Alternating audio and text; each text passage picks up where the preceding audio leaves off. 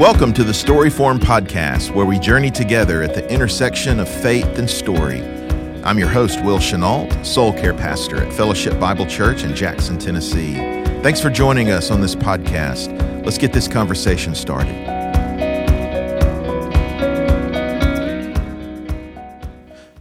Well, hello to our listeners. We have launched season 2 of the Storyform Podcast, and I'm really excited about this year's content.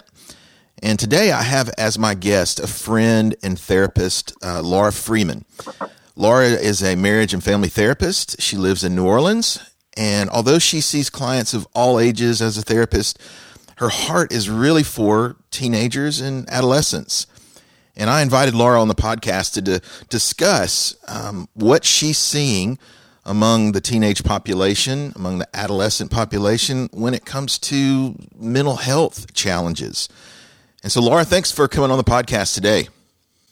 Yeah, thank you so much for having me. I'm so glad to be here. Yeah. So, Laura, I know it's impossible to talk about everything that you see week in and week out. But as you work with teens, as you have, years of working with adolescents, what are some surprising trends and themes that you're seeing as a therapist? That's a really good question. So what I'm noticing more and more is just the huge increase in anxiety, depression, perfectionism, which the perfectionism then will lead to anxiety and depression, eating disorders, body image issues, and suicidal ideations. Mm-hmm. Suicidal ideations, for your audience that may not know, just suicidal thoughts. Mm-hmm. And for teenagers, for anybody, that's a very scary thought, very scary time. And it's overwhelming. Let me say this. There's always been aspects of this in our culture that teenagers, we all know that it's a very difficult time.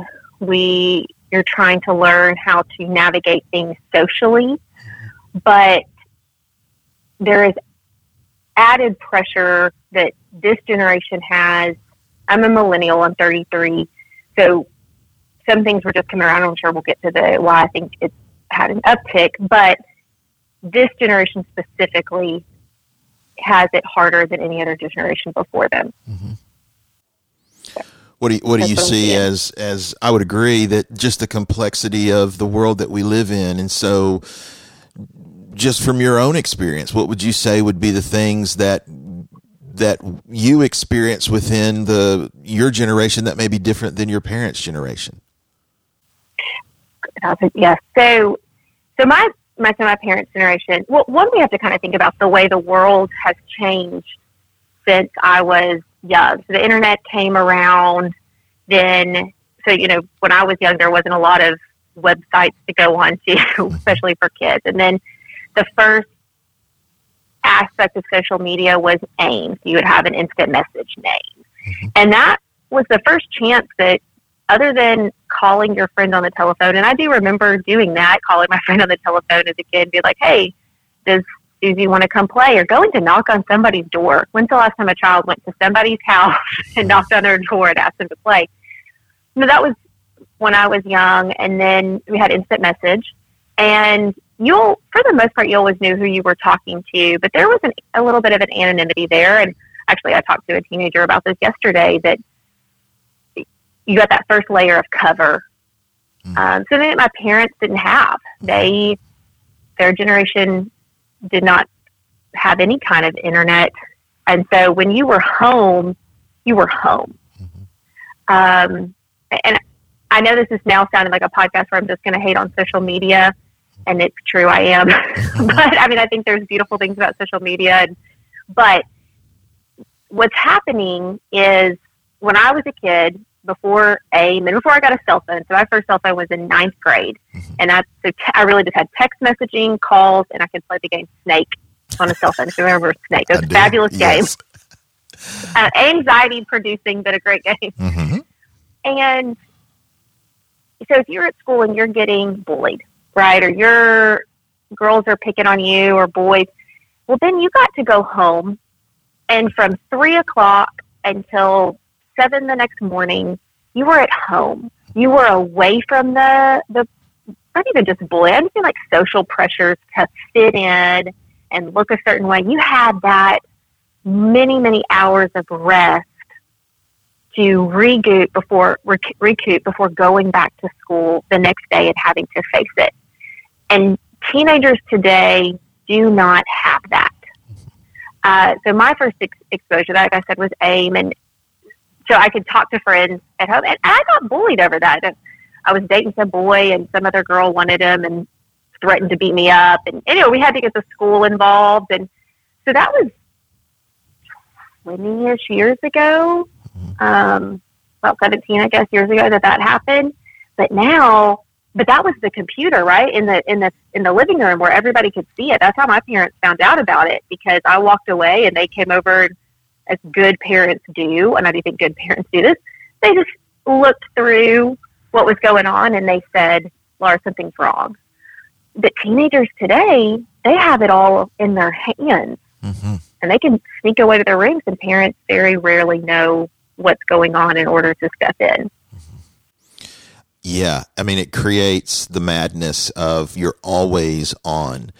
I think I'd shared this before, and maybe we did a podcast maybe last season, but just the idea that, in the 1920s, the most famous movie star, would maybe have a span of several hundred people that they would be able to interact with and influence just by the virtue of society. Now it opens it up to, a portal of thousands of people through social media that all over the world, potentially, that you're always on. You can never shut it off. You don't have those times like you and I have experienced, that at 3 o'clock you go home after school, you play with your friends, and you don't have that mechanism that keeps you bound to connection to people's opinion, to the harm that can be done through that. And so I'm assuming. Well, can I speak to that real quick before we go to the next question? Absolutely. Just think about, like, what you're saying is the international aspect. When you were a kid, when I was a kid, and you're teenagers, or we all do, even as adults, compete in some ways of a hierarchy of, you want to be the prettiest girl or the strongest boy in your class. Well, when we were young, we were just competing against the people in our schools, and that was hard enough.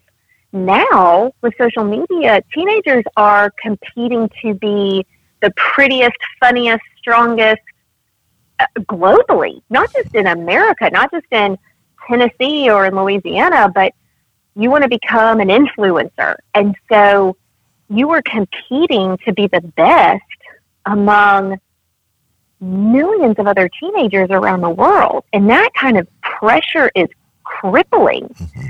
That, someone in your school could be famous and get, 1 million likes because she's an influencer, and you only get 100,000 likes.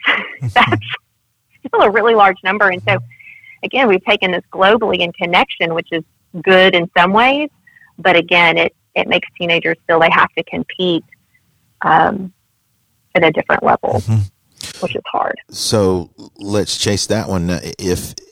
Where does that competition lead to damage within the soul of teenagers? Oh gosh, yeah.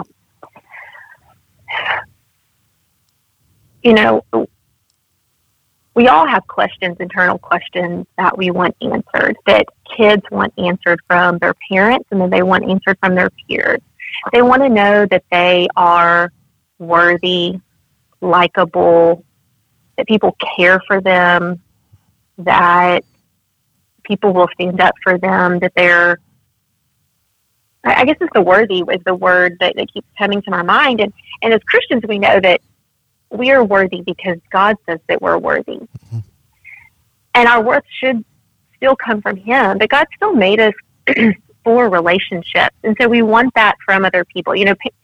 kids initially look to their parents when they're young to say, are you going to take care of me? Are you going to keep me safe? James Dobson does a good book he talks about that in one of his books about kids looking at their parents. Well, then they start to look to their peers.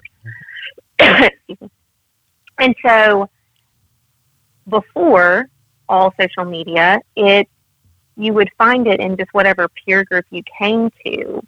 And so you were only, again, just competing with the people right there in your school. And that's damaging enough. If you've ever been ostracized by a friend group, the girls talk behind your back, the boys invite you to a party or don't invite you to come hang out with them.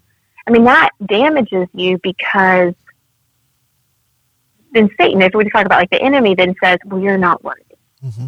You're not special. That's why they're not inviting you. And that is the theme throughout human history when it comes to relationships, whether it be teenagers or just even adults being left out. But now we have added this extra layer of, oh, you didn't get enough likes on this post, or people didn't share it.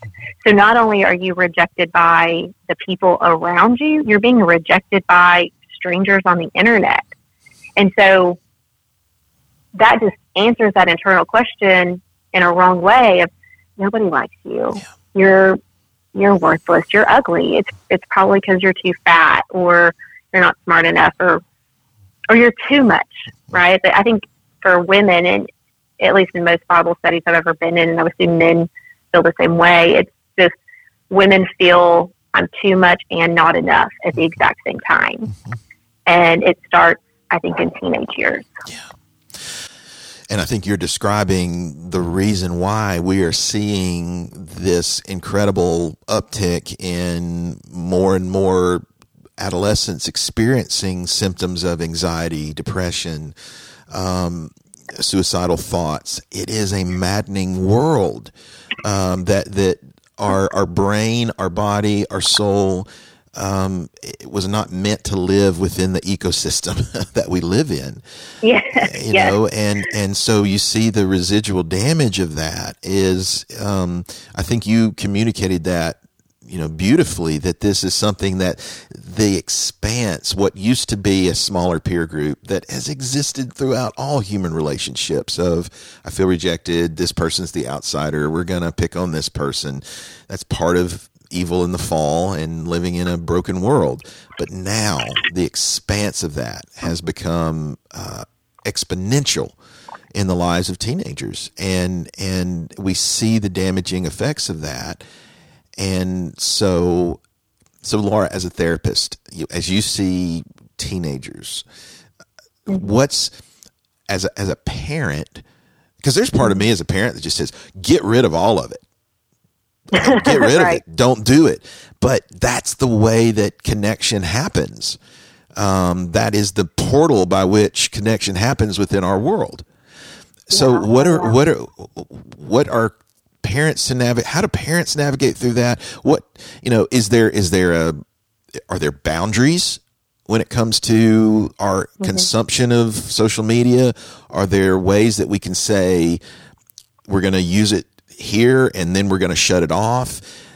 As you're meeting with, say you're meeting with a young teenage girl and she's feeling this sense of condemnation, shame. I am a stranger and alien. I don't fit in, and I'm getting piled on by, issues within, comments and harsh comments to me. What do? Do you say just get rid of it? How do you navigate through it? Well, that is $1 million question, and that is a hard question. And I want to fall to the extreme, kind of like where you get sometimes. It's just like, we're done. We're not doing it. Just get off. But in some ways, that's not practical, because even when it comes to, churches and advertising youth group stuff, a lot of it comes from social media. Exactly. So there's not this 100% negative aspect of it. And one, I want to just speak to parents and encourage them, like, it's okay if you don't know what to do, parents, because this is the first generation that has had this. so just giving yourselves a break as parents that you don't know how to navigate this, because it's not easy, especially if you want to be countercultural. So I want to talk about countercultural a little bit, and then I'll move into some practical boundaries. But we are called as Christians to live counterculturally. Like, we are called to stand apart and look different. I remember very distinct things as a child, not being allowed to do certain things I wasn't allowed to wear. That today you couldn't. I'm not trying to harp on clothes right now, but like, yeah, I get it. Because I got in a conversation with some of my girls, because I went to Ouachita Baptist University as a Christian college. We were looking at some of the Instagram photos from some of the girls. I was like, I would have never worn that before, especially at Ouachita Baptist University. But anyway, we are called to look different. We are called to live different. Movies that we were not allowed to watch growing up, places we weren't allowed to go, holidays we weren't allowed to participate in. I mean, those kind of things. Like, we were different. And I think, one, we need to really look at that and go, as Christians, are we standing apart? And as parents, are we pushing our kids to look different and letting them know we are not here to be slaves to this world and what the world is expecting of us? So that's one key question I would ask. And parents should ask themselves that as well, of what they're participating in and such things. Because if you can't do that for yourself, you cannot do it for your children. Mm-hmm. Then boundaries. I think, one, understanding that each child is different. So I'm not going to give some sort of magical age that, at this age, you should be allowed to have social media. I would like to push it at least till high school, if possible. I think that would be better. There's actually that professor that came and spoke at Fellowship years ago, remember? And he was talking about pornography, and he was saying, give your kids a dumb phone compared to a smartphone until they're 16, and then after that. And I think that is a fabulous idea. So I would very much push that. But boundaries. Okay, so I've actually watched some parents walk this out very well. Some friends of ours, they have 2 teenage girls, and they did not allow them to have social media until high school. And when they did, they made their daughters put a presentation together on why they think they should have social media. And I thought that showed a lot of maturity, that the parents could go, okay, they understand the risks and the potential downsides, but then they also were able to show their parents some good sides. And I think that's a maturity thing. It's kind of like, some of you parents that are listening, you can probably look at your 16-year-old child and think, man, they are not mature enough to drive yet. Just because you turned 16 does not mean that you were mature enough to be behind a wheel. And you may need a little bit more time. And that's okay. It doesn't mean anything about your child. Or at 18 years old, you may not be mature enough to go off to college and live in a dormitory. And we see kids that are forced to go do that or push themselves, and they end up coming home after a semester. And that's okay. It's just they weren't ready. And so you as a parent have to look at your individual child and decide, okay, are they mature enough to be able to handle it? And most of the time the answer is no. And here's how I know that. Because most adults cannot handle social media well. I know we've all seen posts by adults where they have blasted their somebody. They've blasted their neighbor. They've blasted their ex-husband. They've blasted one of their friends, their child's friends. If adults cannot handle social media well, with their brains being totally developed, why do we think that kids can? So that's one boundary. It's just like, you have to look at your own individual child. 2 is, your child does not need to have complete, what's the word I'm looking for? You need to be able to look at what your child is doing. You need to have the passwords to their social media. And I know that and I've said this to teenagers, and they look at me like they got daggers in their eyes for me. I'm like, it is for your protection. I have worked with teenagers who have thought they were talking to somebody that was helpful or kind of they didn't really know who they were, and it turned into a terrible situation, beyond terrible. And these are good teenagers, good families. They're young. It's not that kids are dumb, they're young. And we need to treat them like they're young. There's a podcaster I really like, and he says, handing your kid a phone is like handing them a weapon. If you wouldn't hand your kid a gun, why would you hand them a phone with the entire world at their fingertips? I think that's a really good question that parents have to be able to answer. And if your kid gets mad, and fine, we live counterculturally, right? Like you yell at your kid when they run into the street because you want to keep them safe. Yeah. Why would you not do the same thing when it comes to this? Just because everybody in their school has a phone, well, I don't care. Right? Like, I don't care about it. I mean, so, okay, another helpful thing, I think, is not letting kids have their phones alone. Any kind of technology alone. Taking their phones up at nighttime and asking them, why do you need a phone at night? There's no reason that you need a phone at night. When I was in ninth grade and I got my cell phone, and I was a really good kid. I'm not trying to brag on myself. I didn't give my parents a lot of trouble. But I remember staying up late in my closet when my parents were to bed to text my friends or call somebody because there was some drama going on and I needed to be a part of it. And I ended up getting caught and got grounded. But that was not okay, right? Like, that was not, I needed to be sleeping. I needed to be resting in order to handle the challenges of the day. I mean, I could also go off on how teenagers don't get enough sleep, but it's probably another podcast. But that parents need to protect the kids from themselves.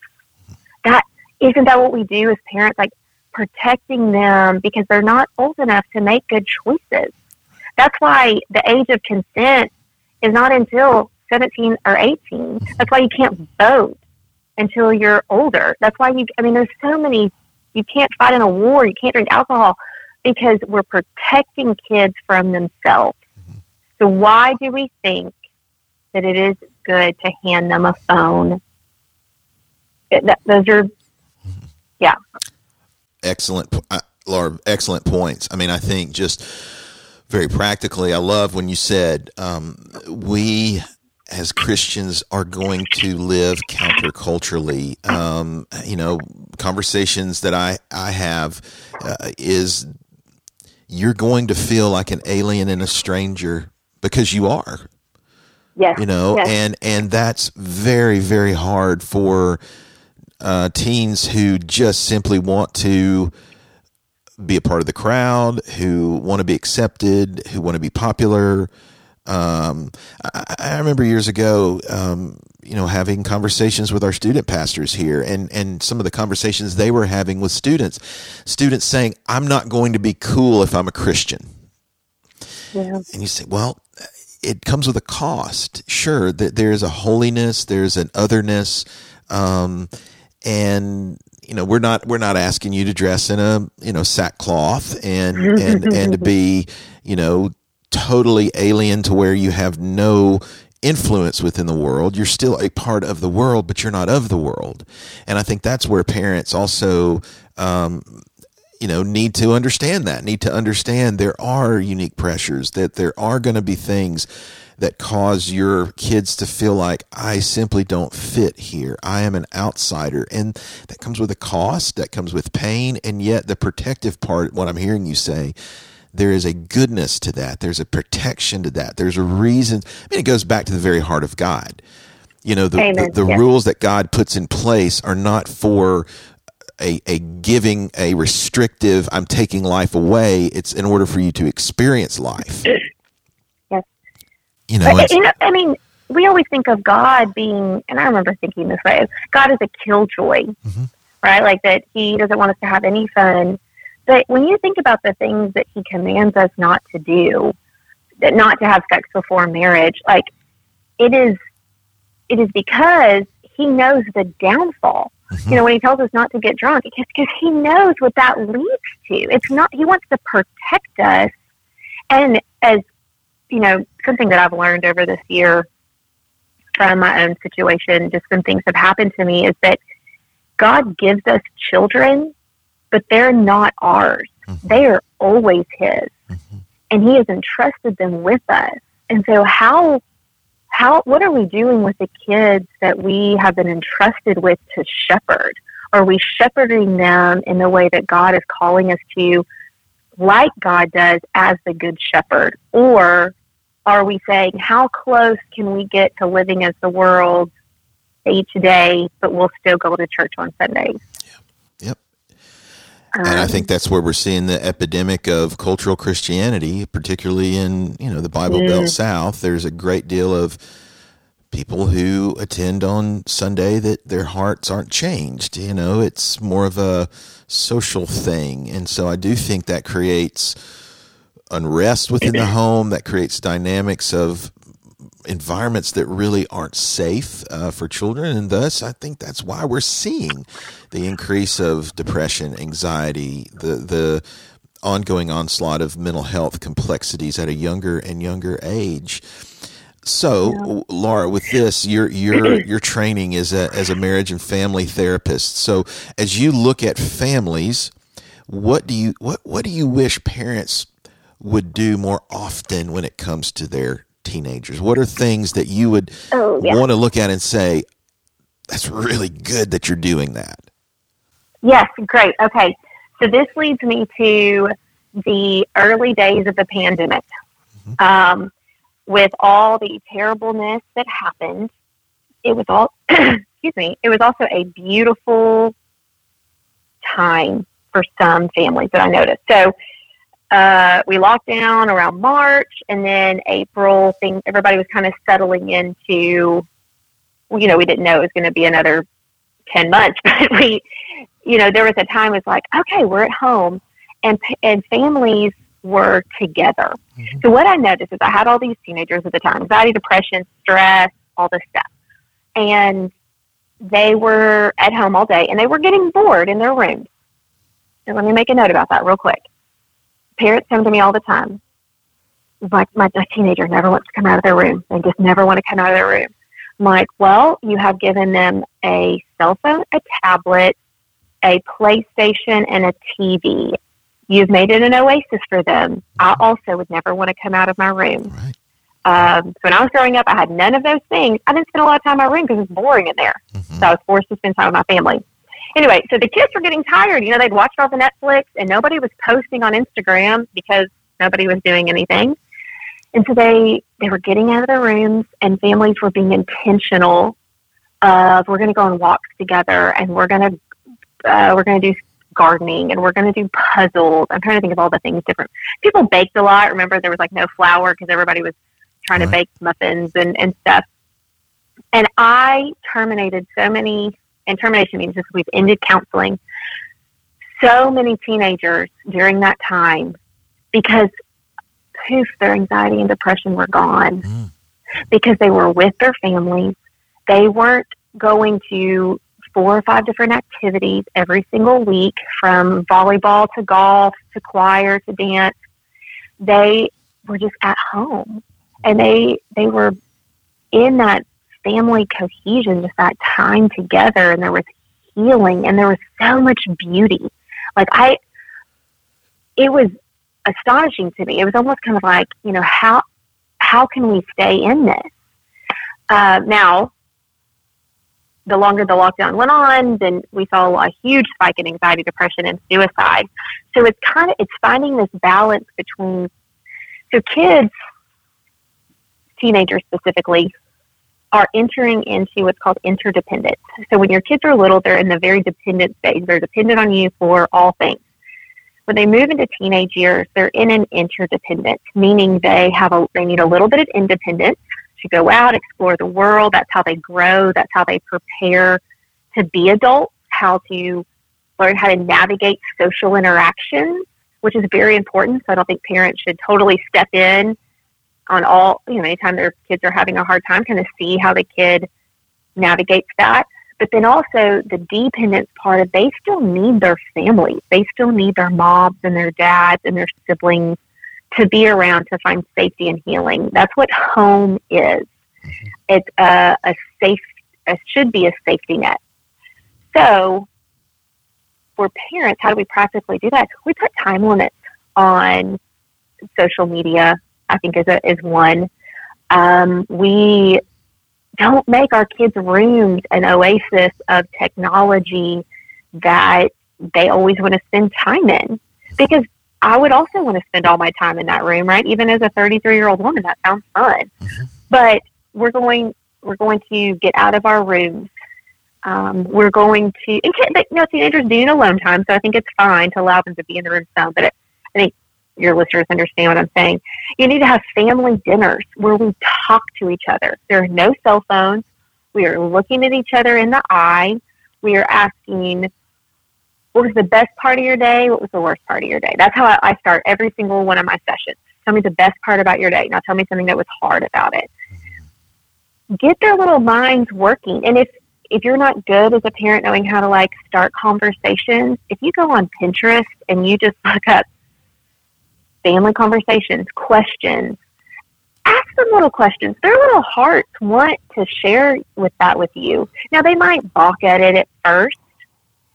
Eventually, they love it. And let me tell you a secret that I hear from teenagers all the time. They'll say, oh, I just don't feel like my parents care. I just don't think they think about me that much. And then I hear from parents, well, they're in their room all the time. And so, and whenever I try to engage with them, they yell at me or they sass me or something. And so both people are screaming, the teenager and the parent, I want to be with you. And so you, as parents, you have to learn how to navigate that and keep busting up in that room and saying, hey, we're going to do these things. You have to be a part of one of them. Not giving them too many chances to get out of it. You have to come to the family dinner table at least. And if you just kind of want to start small, we're going to start family dinners and you have to be here. Yeah. Those types of things. We're all going to ride to church together. If that's a possibility. I know people serve and all that. They're we're going to do this family thing together. Another thing I hear from parents, a complaint from teenagers is, oh, my parents, they always want me to be home. They never let me out. And that's true for some. I think some parents maybe don't let their kids out enough.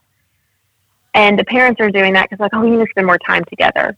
But then the parent doesn't actually do anything with their kids while they're home, right? Everybody goes to their corners. And so I always tell parents, what's the point of not allowing your kid to go out with their friends for family time if we're not actually having family time? So let's start implementing some family time, some just structured. We're going to have a game night on Thursdays. We're going to cut down to just one activity. That's what my parents' rule in my house is one activity at a time. And every once in a while something would overlap, but rarely. So those are the kind of things that parents can just practically do to help that teenage relationship along. And what I'm hearing you say is that there's real healing and safety in the connection that we have in family relationships, that there is a safe haven that comes within our home, that when we feel attuned to one another, that's a vital importance to the well-being of teenagers, that they do feel mom and dad or, single parent, whatever, there is an attempt to try to connect into the emotional world, and give a space for teenagers to feel heard, to honor their voice. That doesn't mean you always get your way. I think probably the best homes are, we love you beyond words and description. Yes, we love you, and no, you can't get your way. All the time. Yeah. And so just having those, those boundaries, those things in place for your good. And I think that's again, probably another reason that we're seeing the reality of more and more people that are dealing with issues of mental health is because we've lost that. We've lost the simplicity of relational connection that actually brings significant steadiness and goodness into our lives.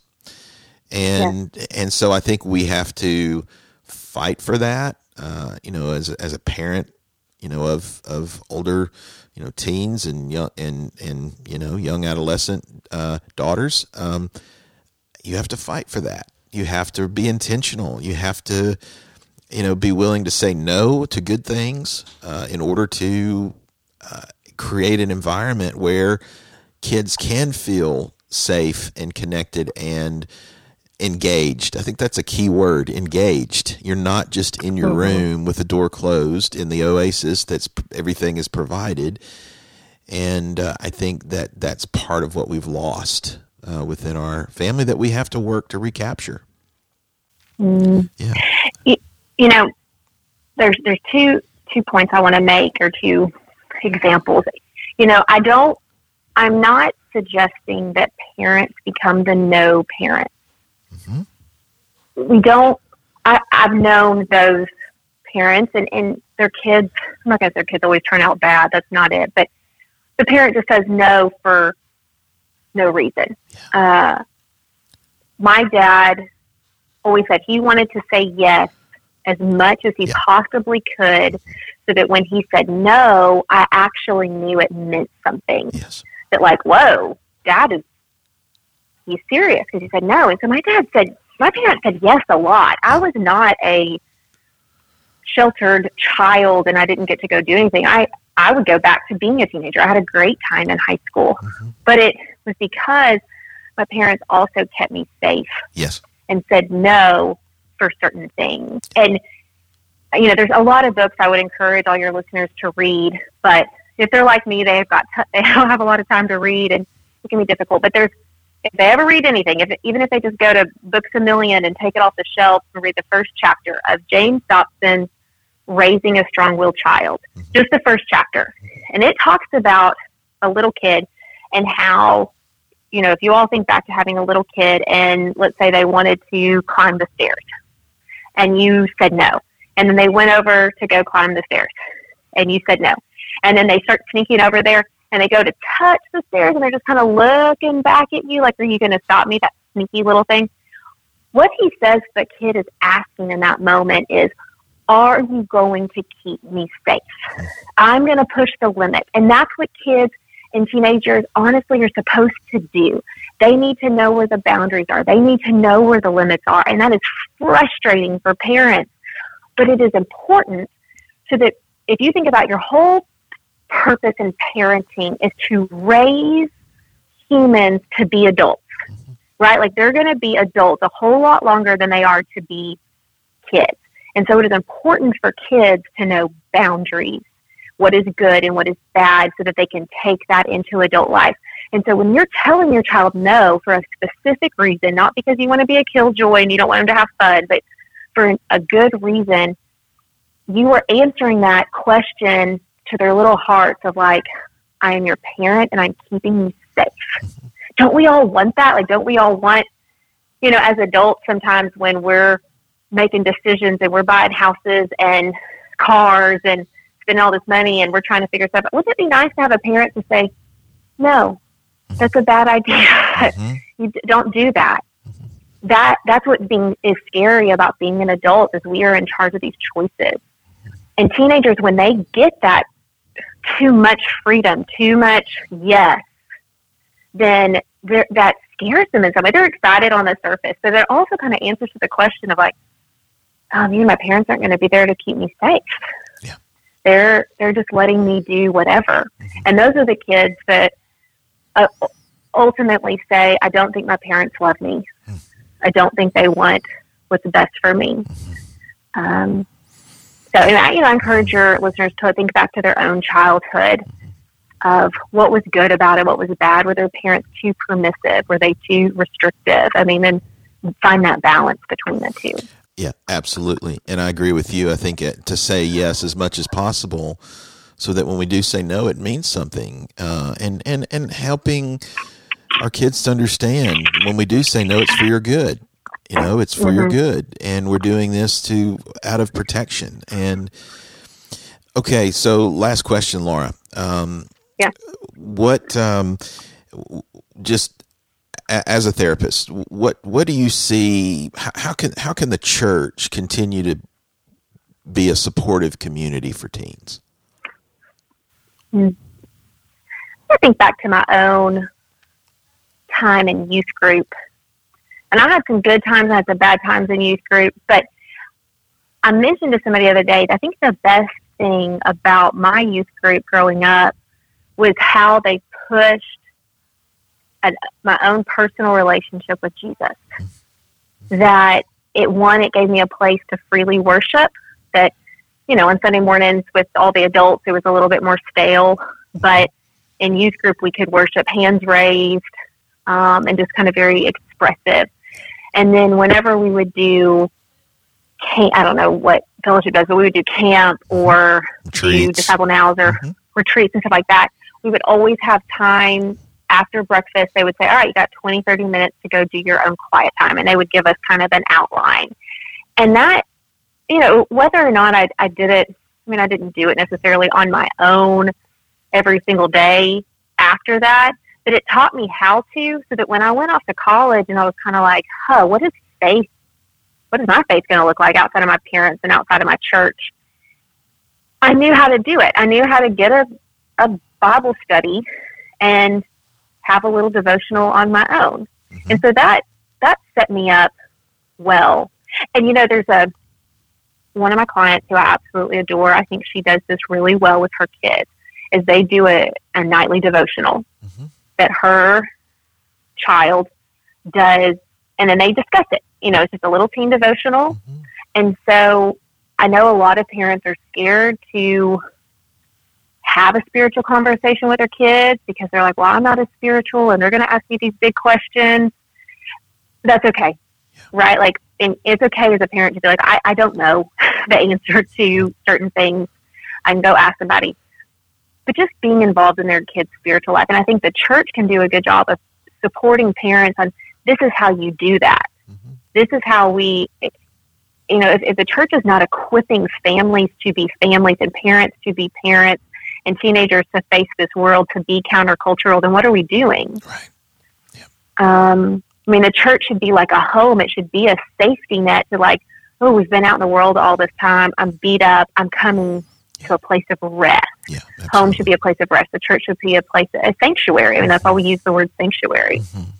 So those are what I think the church can do. Absolutely. And I think that vision of deeply feeling known as a teenager, not only just within your family of origin, but having other adults who are coming alongside of you that are saying the same thing that your parents are saying, that are reinforcing, other coaches in the lives of our kids is a powerful thing. And I love the term that you use, the sanctuary, the beauty, the goodness of the bride of Christ, of the community of faith, of the body of Christ, and the relationships that exist there, and the investment that's needed for that, and the ongoing reality of connection within that community. And I think those are all aspects that I think are environments that need to be pursued in order to see our kids be more mentally healthy. And I think just in summary, Laura, I think one of the things that I would, through our conversation of just knowing that, yes, we are going to feel countercultural. Yes, we are going to, the world has an agenda and the world is moving a certain direction, and we're going to feel like we are, moving upstream in a lot of ways, but that actually is the very thing that's bringing us life. That's the thing that's actually saving us as we experience life in a certain way. And so my hope is that as more families can really do an evaluation of how healthy are we, what are the things that need to change in the rhythm of our family life, in the way we engage relationships, in the way we meter and boundary social media, in the conversations that we have with our kids, in the honesty that we have with entering into those places. I can't help but think if that was more, those environments were more secure, and that we would see less and less of the epidemic of anxiety, depression, and suicidal ideation that we're seeing within teen culture. Yeah, I agree. And, as you were talking, I was thinking about, I know we're closing, I want to encourage parents to be parents. Take your rightful place as a parent, that God has honored and gifted you with this child because he believes that you can do this. And I think so many things in our culture have told parents that they are not good enough, that they are wrong, that their instincts are bad, that whether it be the government or whatever institution knows better than you as a parent how to raise your children. But the Lord has given us the Holy Spirit, and the Holy Spirit is going to let us know this is right and this is wrong, and he has given us wise counsel, and it's good to seek wise counsel, whether it be a therapist or a pastor or a friend that you trust. But at the end of the day, you were their parent, and you were going to have to account to the Lord for how you raised them. So don't be a weak parent that's like, oh, I'm so scared. No, take your rightful place. The Lord thinks that you can handle it, so handle it. Yeah, exactly. I just think my heart breaks for parents because I feel like they have been beaten down by this world and by everybody else telling them how to raise their kids. And even me, right, as I say all these great things to do for your kids, but I'm like, at the end of the day, you are their parent and you know best. And so I just want to encourage parents to just as Christians, like, we are not called to be weak or timid. We are called to be strong because Christ makes us strong. To be those kind of parents, be bold. And that once you get on the other side of it and you are living that bold parenting life, there is so much joy and freedom that comes in that. Absolutely. Laura, thank you so much for your wisdom, for your work, for the gifts that God's put in you to pour out for the good of others. It's a beautiful thing, and appreciate our friendship. I appreciate you just giving your time to this. I think it'll be very, very helpful for our community. Thank you. Thank you for having me. All right. Thank you for joining us today on the Story Forum podcast. For more information about Fellowship Bible Church in Jackson, you can visit us at fellowshipjackson.com. Join us next time as we enter into the story of others together.